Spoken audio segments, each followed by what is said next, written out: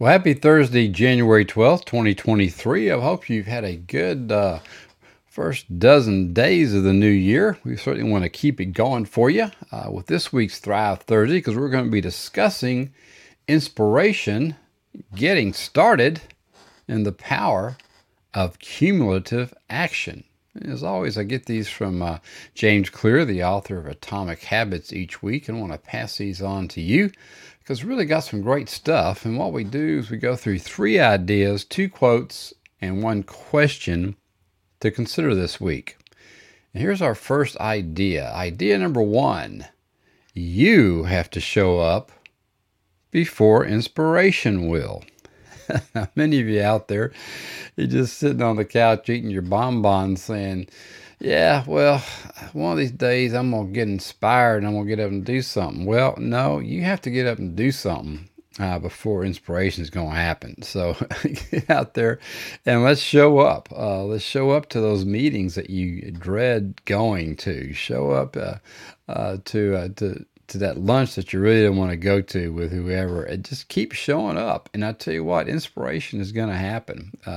It's just not going to happen with you sitting at home having a pity party because everybody else is having a great had a great 2022 and everybody's got great plans for 2023 and you're just sitting here like a bump on a log. So hey, let's get out of that and let's get up and let's make the decision this week to show up and just show up for something, and inspiration will be there waiting for you.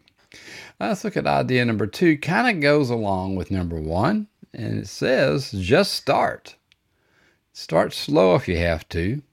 Start small if you have to. Start privately if you have to. Just start. And I see this a lot of times with folks. They just get so bogged down in trying to get things done, and mainly because they're worried about what other people are going to think. So just, you got to get rid of that thought. Just get out there and do it. Make it happen. And a lot of times, folks, I've done this a lot of times. I kind of liken it to putting together a website, right? That's kind of the privately part. You get out there and you can do your website and come up with all kinds of great stuff. But nobody sees it until you press publish, right? So you can edit and edit and edit and you can make it happen. And when you're ready to go, you can just push publish and go. So just start slow and start small if you have to. And when things are rolling and you're ready to go public, push publish and it'll get out there and you'll be rolling. But the bottom line is just start. You've just got to start. All right, item number 3, a reminder from Atomic Habits as we start this year off great. And in it says, every action you take is a vote for the type of person you wish to become. And you remember us talking about this in Atomic Habits. And if you haven't taken that deep dive with me, doggone, you need to take this one. Because every action you take is a vote for the type of person that you wish to become. And no single instance will transform your beliefs. But as the votes build up, so does the evidence of your new identity. And at A to B for me, it all starts with thoughts. You got to get your thoughts right. And then you start getting those thoughts into actions. Because again, if you don't have actions, no inspiration is going to come. Nothing's going to happen. And then as you get the actions rolling, your habits are going to be forming. And it's those habits that give you the vote. And those votes end up turning into your character because that's the evidence of your new identity. And then from character, you can flow right into destiny because the world is really your oyster. Everything is coming to you at that point. Everybody knows who you are. They can see your core values. They like you. They want to do business with you. So every action you take is a vote for the type of person you wish to become. No single instance will transform your beliefs. But as the votes build up, so does the evidence of your new identity. So let's just get out there and get started.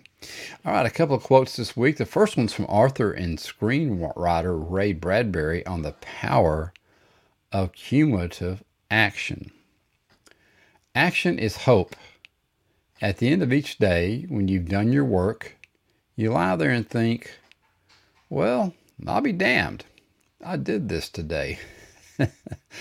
It doesn't matter how good it is. or how bad it is, you did it. And at the end of the week, you'll have a certain amount of accumulation. And at the end of the year, you look back and say, I'll be damned. It's been a good year. I tell you, that is so true when you sit back here and think about it. I mean, again, part of it, again, it's just getting started and getting that, and every day, just getting your key productive indicators done, get your key actions done. And then once you've done that, then you go back and look at the week and you add them up and you say, wow, it has been a very, very good week. And then, of course, A to B for me, we work on 12 weeks. So then you go back and say, wow, it's been a great 12 weeks. And then you do 4 of those and you got a year. Let's take this to heart and get out there, and because action is the hope that you've been looking for. A lot of people say, well, hope is not a strategy. It isn't, but action is that hope. Because if you're out there acting, there is hope that things are going to go well for you and that your work is going to get done, and the proof of your efforts are going to be there. All right, quote number 2 is from some guy named Steve Jobs. I'm not sure who this guy was, but it was on intersection of thinking and doing. And Steve said, my observation is that the doers are the major thinkers. The people that really create the things that change this industry are both the thinker and doer in one person.